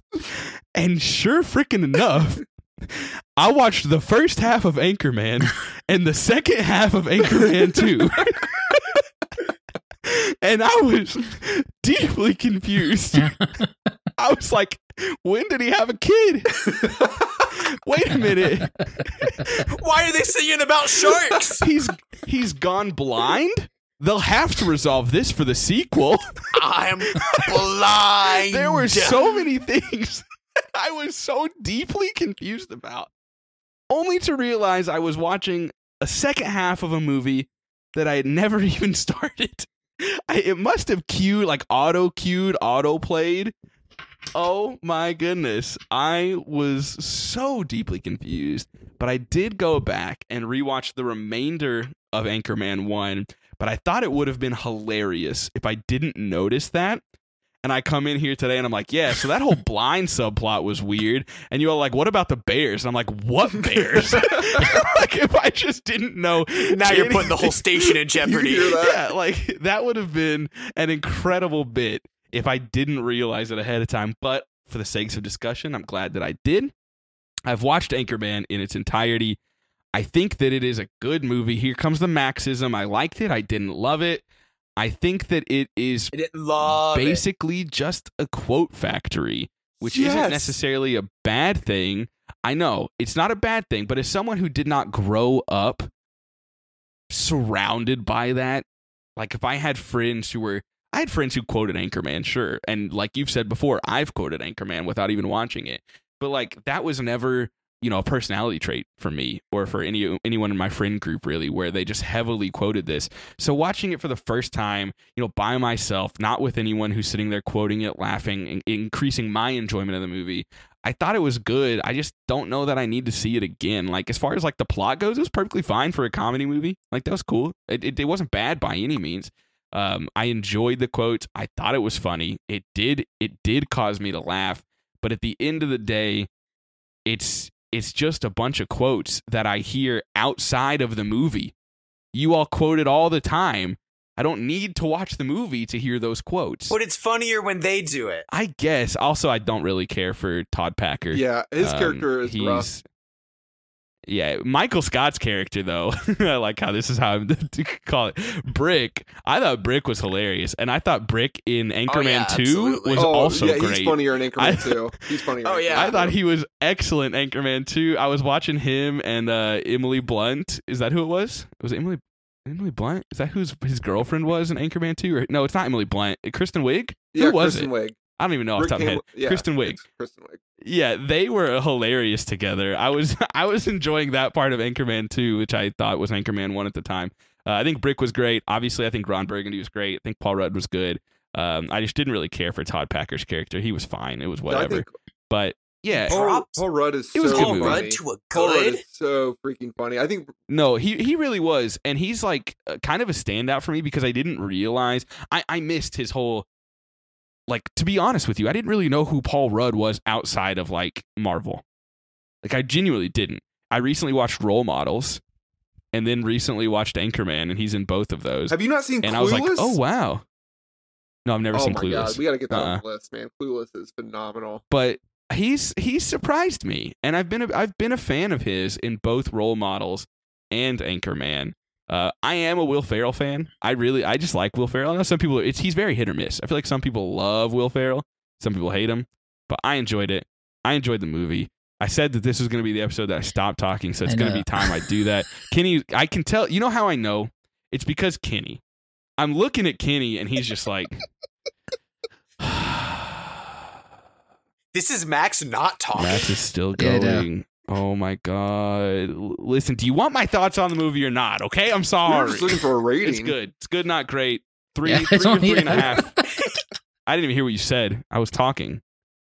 All right, Max. What's better, the first half of Anchorman 1 or the second half of Anchorman 2? I mean, probably Anchorman 1. But I actually I mean, did probably. like Anchorman 2 quite It's a funny. bit from what I saw. Like I was enjoying it quite yeah. a bit. And I don't know what people think about the sequel. I didn't watch the first half. But I did enjoy Anchorman 2 from what I saw as well. Yeah, I remember we brought up Anchorman 2 in the chat like a month or so ago, and my initial reaction was like, Legacy sequel is bad. Glad we didn't watch it. And then I'm like, wait a second. No, I enjoyed that. I remember actually liking it in theaters. Yeah, I dug it. I dug the movie as a whole, but I think it's so much environmental. Like just watching it by myself in a room and it being a factory for quotes that I've already heard before didn't really, make for the greatest experience. Good movie though. Like no doubt about it. It earns its spot as an acclaimed comedy. So I'll say the first time I watched Anchorman, like when it released, I didn't really like it that much. It really did take that second watch for me to like fall in love with it. So I don't know if that's would be true for you as well. But I think Okay. I think maybe the second time I was able to appreciate rewatching it just recently, I was really able to appreciate just like the comedic timing and just like how like deeply everyone just gets into their characters that aren't like the leads are fantastic in this movie. The guy who loses both arms. Oh my God, Luke Yeah. Wilson. Luke Wilson, yeah. But yeah, like I think just like everyone is just like at the top of their game, comedy wise in this movie, and like beyond like the quotes and just like how quotable it is. I think that's the thing that makes it like rise above a typical movie. Especially like when there's like so many movies that are kind of like it in this era. I think that's what thing that makes Anchorman really stand out. You said like the thing about people being on their game, and like to my understanding, it's really one of those things where it was just funny people being funny together. There's so many lines and jokes and quips and the quotes that are improvised, and this can be seen in the credits where it's just them doing different like line readings in that moment of things that they could have like said at that time. And I can just imagine like the editor sifting through the like millions of jokes these people made to decide, handpick, okay, what is the funniest for this situation? And I'm pretty sure there's even like a quote unquote movie that's just unused footage from Anchorman put together to make like an entirely different story or something like that. I will say that I think this happens with a lot of improv comedies, but I noticed it a lot when watching Anchorman, is that because of the nature of a lot of it being improvised, a lot of the cuts don't match up super well. which like isn't a huge deal. It's not like it doesn't bother me that much, but it is just something that I notice, like facial expressions that like instantly change or something, because obviously you used one take of this and a different take of the next cut and stuff like that. So it is just par for the course when you have to make that many cuts and things like aren't scripted and planned out that way. It doesn't really bother me. I thought it would be worth mentioning. Also, I didn't care for Jack Black's part at all. That whole bit of punting the dog, like I could have just done without that entire segment. Okay, hold on. You never had a We're burrito going thrown too at you far. and you thrown into a rage? That didn't vibe with, I don't get it. Why? It could have just not been He there. killed the only thing that Jack No, Black loved. He didn't though. Oh, his motorcycle. I His get it. chopper, Yeah. bro. Yeah. Like Kenny, I saw this movie in theaters. I would have been, what was it, 2004? So I would have been 16. Did not like it in theaters. I saw it with my dad, and I was like, oh man, that was kind of stupid. And then you just quote it with your friends, and you're like, oh, that was a funny line. And then you quoted it some more, and that was a funny line. And then it comes out on DVD, magical DVD, and you just rewatch it and rewatch it and rewatch it. And every time you find a new line that is hysterical, to where eventually every line is hysterical. And I went into this most recent watch. I just watched it yesterday or 2 days ago. I can't remember. And I was like, I've seen this movie so much. I'm going to look for a line that I find funny that I have not quoted to death before. And I could not do it. Every single line, every single one, I have quoted to death at some point in my life. Where it's just like, it would be like a line of the week, where it's just like me and my best friend, we would say it for 2 weeks, and then boom, we'd find a new one that nobody has been saying.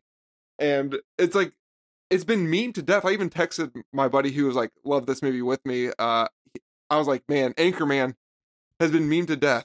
And he was like, yeah, it's amazing how every line is just so quotable. And that's really how I feel. And like, you're right, Max, it is a quote factory. And usually I kind of have issues with that. Like, I think Family Guy does that, where it's just like, oh, let's do a joke here and let's do a joke here. And they just drop jokes, and it's just like, it doesn't really make a story. I think Anchorman has like a decent story for it just being, It's not bad. for it Yeah. just being a No, quote you're right. factory, you know? Agreed. And I do think some of them have been overplayed. Like, I'm kind of a big deal. Like, I was so sick of hearing people like quote that. Like, do something new. Give me a deep cut of Anchorman if you're going to quote Anchorman. All right, I don't want to hear that. I have to tell a story here. So the first time I met my wife, she was visiting the college that I was attending, and I was in band with one of her friends. So she came to say hi to him, and he introduced us. And I was a freshman on the bass drum line in the marching band. So I was the farthest thing from a big deal. So when he introduced, I sarcastically said, I'm kind of a big deal, because I was the farthest thing from a big deal. And she thought I was being serious. And for a while thought I was just this like arrogant jerk. When really I was just like, I'm an insignificant person. And she tells this story to like everyone that asks about like how we got together, and I have to clarify. I'm like, no. I was quoting Anchorman, and I was stupid, but I wasn't being a jerk. I like that story, Josh. That was a good story, Josh. Thank you for recanting that for us. I appreciate that. Thank you for sharing personal details about your life, Josh. If you want to get real personal, I'm gonna get doxxed. I shit a squirrel. and I think I ate your chocolate squirrel. I also think that we can't go through this episode without saying the tweet that I've sent to you guys multiple times. But every single time I see it, I love it. The before memes, guys just stood around in a group and quoted Anchorman together for years. yeah. Yeah, basically. And it's so true. So I've already given like my rating, like a 3.5, somewhere around there. Where do you all sit? This is a 5-star comedy, baby. I have it at 4.5. And it's just more because I think there are comedies I like more. And if you would have asked me 15 years ago, it would have been a 5. But I've just seen it so freaking much. Like, when I did the rewatch of it, I barely laughed. I'm a big laugher when it comes to comedies. Like, I will laugh out loud during TV shows and movies. And I like laughed out loud like twice just because I knew all the jokes that were coming. I knew all the quotes that were coming. So it's lost a little bit for me from seeing it so many times. So it's a 4.5. I mean, it'd probably be a 5 for me too. But in the echelon of like these dumb, stupid comedies, yeah, I think it's hard to beat it. I will say it's got to be on the Mount Rushmore of comedies. It may not be my personal favorite anymore, but it's got to be up there. It kickstarted so many careers for like, I mean, Will Ferrell was obviously popular from SNL, but like this like parachuted him into the stratosphere. Like Steve Carell was nothing. He was on like the Daily Show and then this, and then he got The Office, and like so he had like a huge launch from Anchorman. Oh, I didn't even pay attention to the timeline wise. Yeah, so this was before The Office. It had to be right before. I think Office started at 05. Yeah, this would have been like before a 40-year-old virgin, which led into Office. Yeah. Interesting. Yeah, I did not pay attention to that. It's a good call. I didn't even consider that. Yeah, he was probably my favorite character, to be honest. And it's funny that I he's so liked funny. him the most because like he's the like in character and in quotes the stupidest. Like doesn't make like it's just so out there. But to me, I think that normally doesn't work. Even know what they're yelling about. Yeah, but like loud noises. The opening intro like that just really it worked. When all the characters like introduce themselves, is so funny. He's like putting mayonnaise in the toaster, and he's like, "I'm rarely late." People like me because I am rarely late. Yeah, I like it.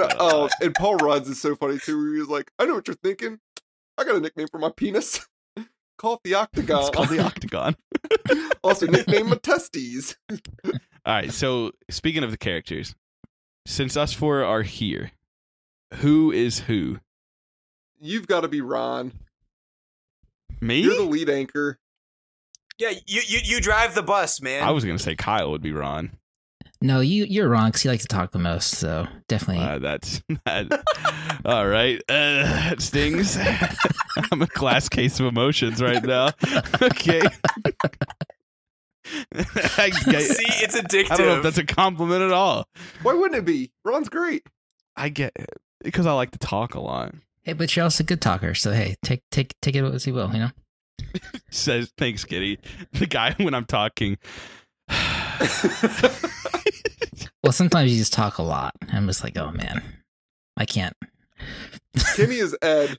Wow. Kenny is Ed Harkin. Wow. He just like. I feel like naturally I'm Brick. I just feel like out of all of us, I'm the most aloof. You are also rarely late. That's true. It's Yeah, true. Doolin cannot be Brick. No, he is excessively late. I think Dylan would be Brian Fantana. Oh man, you think so? Brian Fantana's so great.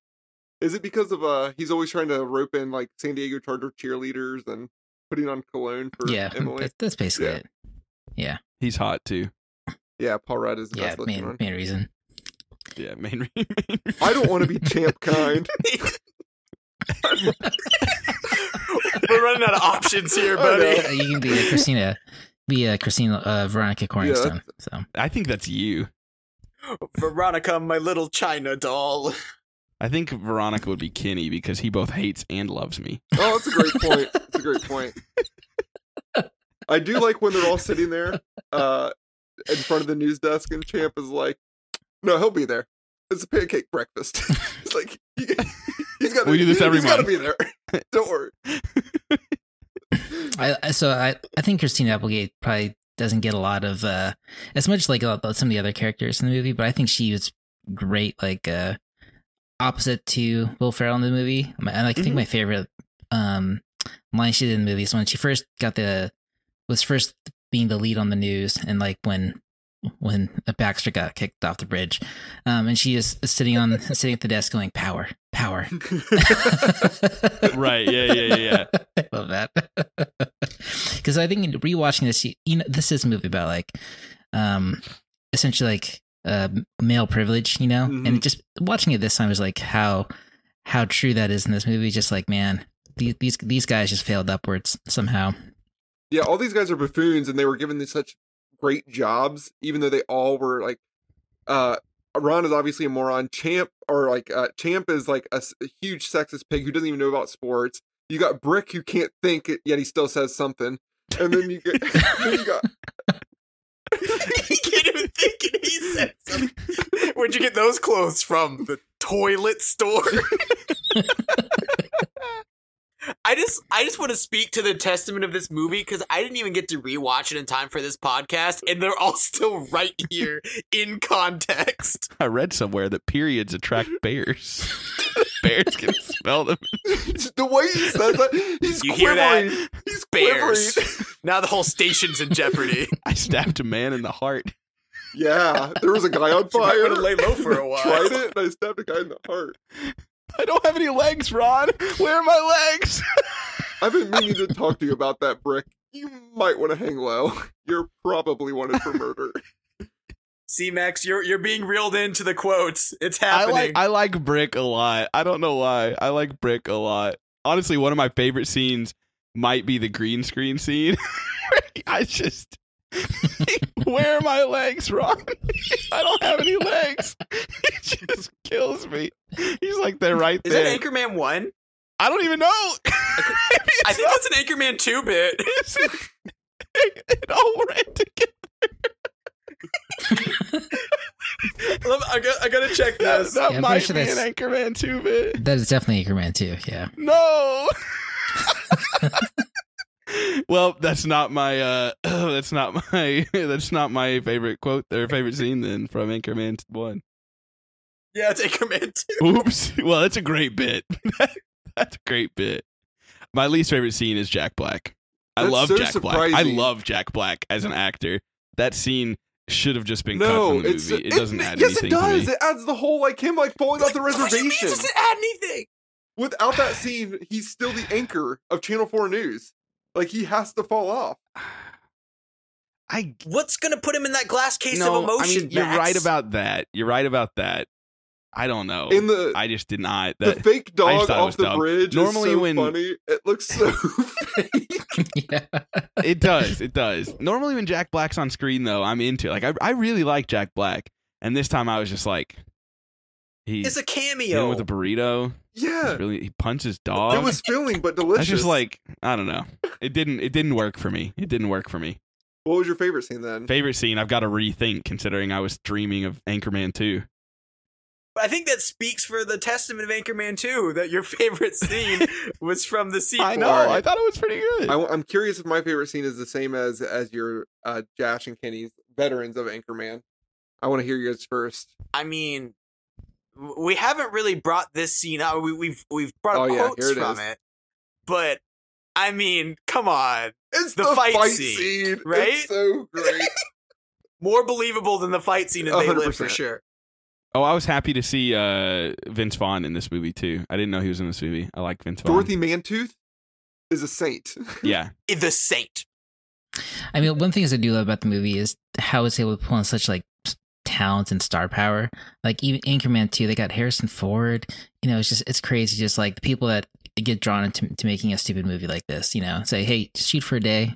You'll be in one of the top comedies of the year. I guess that's probably enticing as an actor. That's what I love about the fight scene because Vince Vaughn comes in and Ben Stiller comes in, and I was like, so they're all led by you got Ben Stiller leading the the Spanish language news for some reason. You got Vince Vaughn doing the number 2, and then the public access news. I don't know who that actor is. Could they bring in somebody that was that's is that that's a big guy? dude. Is that Yeah, he's from Shawshank Redemption. that- Tim Robbins. Is that Tim Robbins? Oh my god, I had Yeah. no idea all this time. All right, Tim Robbins is a decent fool. I did 20 years, no idea that was Tim Robbins. Oh my gosh! I mean, he must have done such a chameleon act there that you didn't recognize him. You Luke Wilson, another one. Oh, the scene with the dinner scene with Linda's family was probably my next best favorite Oh scene. my gosh, are you just looking up scenes from Anchorman 2? I remembered that one was from Anchorman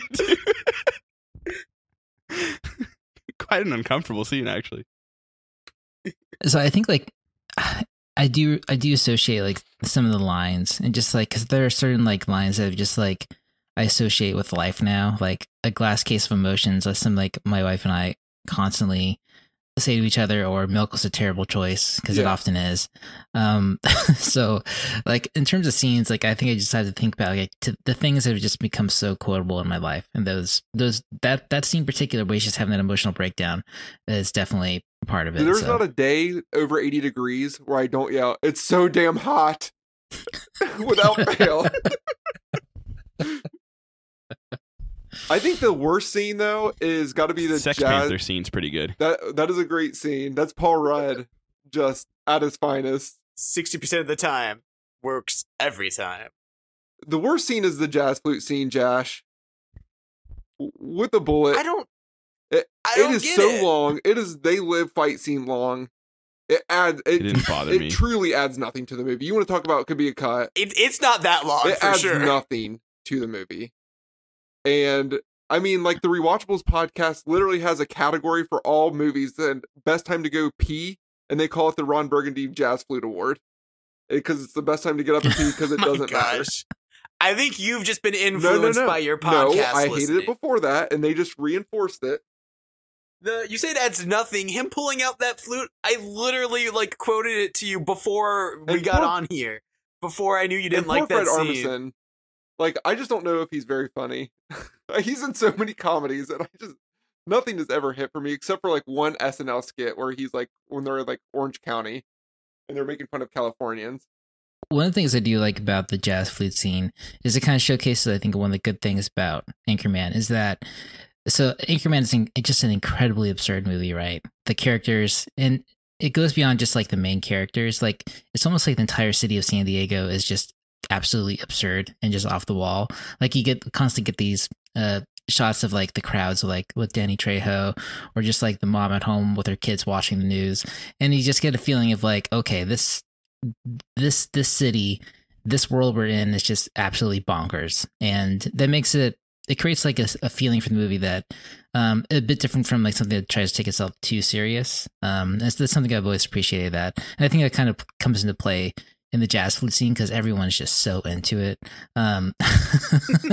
Like if someone walked on your table playing the jazz flute and just stepped onto your flute of wine or something, you'd probably be pissed. But magnetism of Ron Burgundy transcends all. I do like when he drinks somebody's like uses it as like a straw. That's a great move. And then they do the riff from Aqualung by Jethro Tull. Aqualung. Boop, boop, boop, boop, boop, boop. I didn't get that joke the first time I watched it. And then I learned about Jethro Tull, and I was like, hey, wait a second. And it really bothered me. really bothered me. Bothered me. He flipped her 8 times. Her 8 times. See, See, Tim Max- Robinson is my Anchorman. I was so literally funny. thinking that, like, what I think you should leave to us now is what Anchorman was to everyone Yeah. 10 years And ago. I It really is. It completely really is. 15 believe years that. ago. I completely believe that. But coming in now, it just doesn't hit the same way. I would have to imagine catching Anchorman 20 years later after hearing everybody quote it for 20 years would be freaking exhausting. And then coming to, you're like, yep. I totally get your rating. I knew you weren't going to like love Yeah. it. So it's like, I understand where you're coming from. It's 100%. wrong, but I get it. I still liked it. It's just, yeah, I mean, I'd never seen it, and yet I knew 70% of the dialogue. Everything. Like, I don't know. All right, let's wrap this You bad did boy give it up. a what a movie score. I did. so- Well, I haven't decided between 3 or 3.5 yet. I'm undecided yet. Max, if you give this a 3, What's wrong with that? I'm going to be. Would you give Emily the Criminal? 3. Yeah, that's got to be Max. the bar. It's got to be over that. We'll see. Let's wrap this bad boy up with our Rotten Tomatoes versus Board Game Geek game. Now, I've already seen the ratings, so I'm going to be the host of this one. So what we're doing here is guessing the Board Game Geek rating of Castles of Burgundy, as well as the tomato meter, not audience score, rating of Anchorman, The Legend of Ron Burgundy on Rotten Tomatoes. Let's see. Who wants to... You all have to lock in your votes. You'll have to lock in your votes as to what you think is higher or lower. And then I want you to guess as best as you possibly can for both of them. Can you do that? Yeah. So Got it. I have no idea critically how this movie did. I don't know how, like, stupid comedies for the sake of stupid comedies reviewed at this point in time. Would you rather, because it's a comedy, do the audience score instead of the tomato meter? Does that make more sense? No, dude, no. No. do that one. Do the tomato Okay. meter. Rotten Tomatoes tomato meter Anchorman or the Castle of Burgundy BGG rating. Which do you think is higher? Which do you think is lower? Lock it in. Locked in. Locked in. Kenny. Oh, Castleberg is definitely Kyle. higher.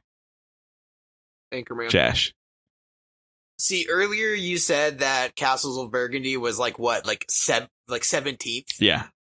So I'm gonna go with Castles of Burgundy probably being rated higher. Castle of Burgundy is rated higher. Sorry, Kyle. See, okay, this was my thinking though. I knew it was 17th, but like BGG ratings are like kind of like short. Correct. Like it's probably like a low 8 point Yeah. something would be my guess. We'll see. You might be surprised where it is. So give me your best guess for Castles of Burgundy, followed by your best guess for Anchorman, and whoever gets closest will declare the winner. I'll say. I think Castle and Burgundy is a 7.7. I think Anchorman's like a 65. Okay. I was gonna say, okay, now knowing what I know, I'm gonna go with Castles of Burgundy is an 8.3, and Anchorman is a 7.8 or 78. Okay. I'm gonna go Castles of Burgundy 8.5, Anchorman 7.5 or 75. The closest by a pretty large margin is Kenneth, who was only 5 total decimal points off in totality. Oh my Castles of gosh. Burgundy is an 8.1. So he was 4 points off from Castles of Burgundy. And Anchorman is a 66, which he was 1 point off of. See, that surprises me, even for critics. No, I mean, I think like this is like, I think especially back then, like these type of movies just have never done well with critics. Like Dumb and Dumber doesn't have a good rating. Anchorman doesn't have a good rating. It's just like, this is never a type of movie that's going to hit. It's just always like, I would think like the audience rating was going to be sky Take a high, guess. but critics are always going to, 91. gosh, I'd probably say like 85, 90. Yeah. Yeah, I'd say around 90. 86. Okay. So yeah, y'all are much closer on the Honestly, audience even- score. Oh, lower than I expected there, too. Really? Man. It's just a worse movie than you So- remember. If the 17th one, if the 17th rated game is just barely an 8, what's the number 1 rated? Number 1 rated game is Brass It's currently. like 8.7. It's 8.77, Yeah, I think, or something like that. Just the way that the averages work out in BGG, nothing is ever above a Yeah, 9. Brass Birmingham's So, an yeah. 8.6. If something is like a 7 or 8, that's usually a sign that it's a very good game. Yeah. Right, And interesting. Gloomhaven is 8.6, Pandemic Legacy Season 1, 8.5. Yeah, so basically nothing's over a 9. Nothing with that many ratings is over a 9. If you look at something like Oathsworn, which I don't think has as many ratings, that one might, yeah, that's got a 9.1. So it's overall 263, but it has a 9.1 average rating for Breakdown. But it only has 2.6 thousand ratings as opposed to something like Pandemic Legacy that probably has let's find out 51,000. So big difference, a lot more ratings. But yeah, so they can BGG's weird. I don't know how it goes, but it is our hobby's defining number system we have going these days. Much like Rotten Tomatoes, it's probably not all that. You really shouldn't give it that much stock. I mean, it's fun to look at, but you know, there's news that just came out today about Rotten Tomatoes like paying critics or something like that to put in good reviews. I believe it. Yeah, that just came out today too. All right, thanks for tuning in to Burgundy Week. If you have any more fun like double features you want to see us do, let us know in the Discord. We'd be happy to take a look at that. This was a good one. This was a good one, Kyle. Thanks for recommending it. I think it was you. If it wasn't you, I'm giving it to you anyways.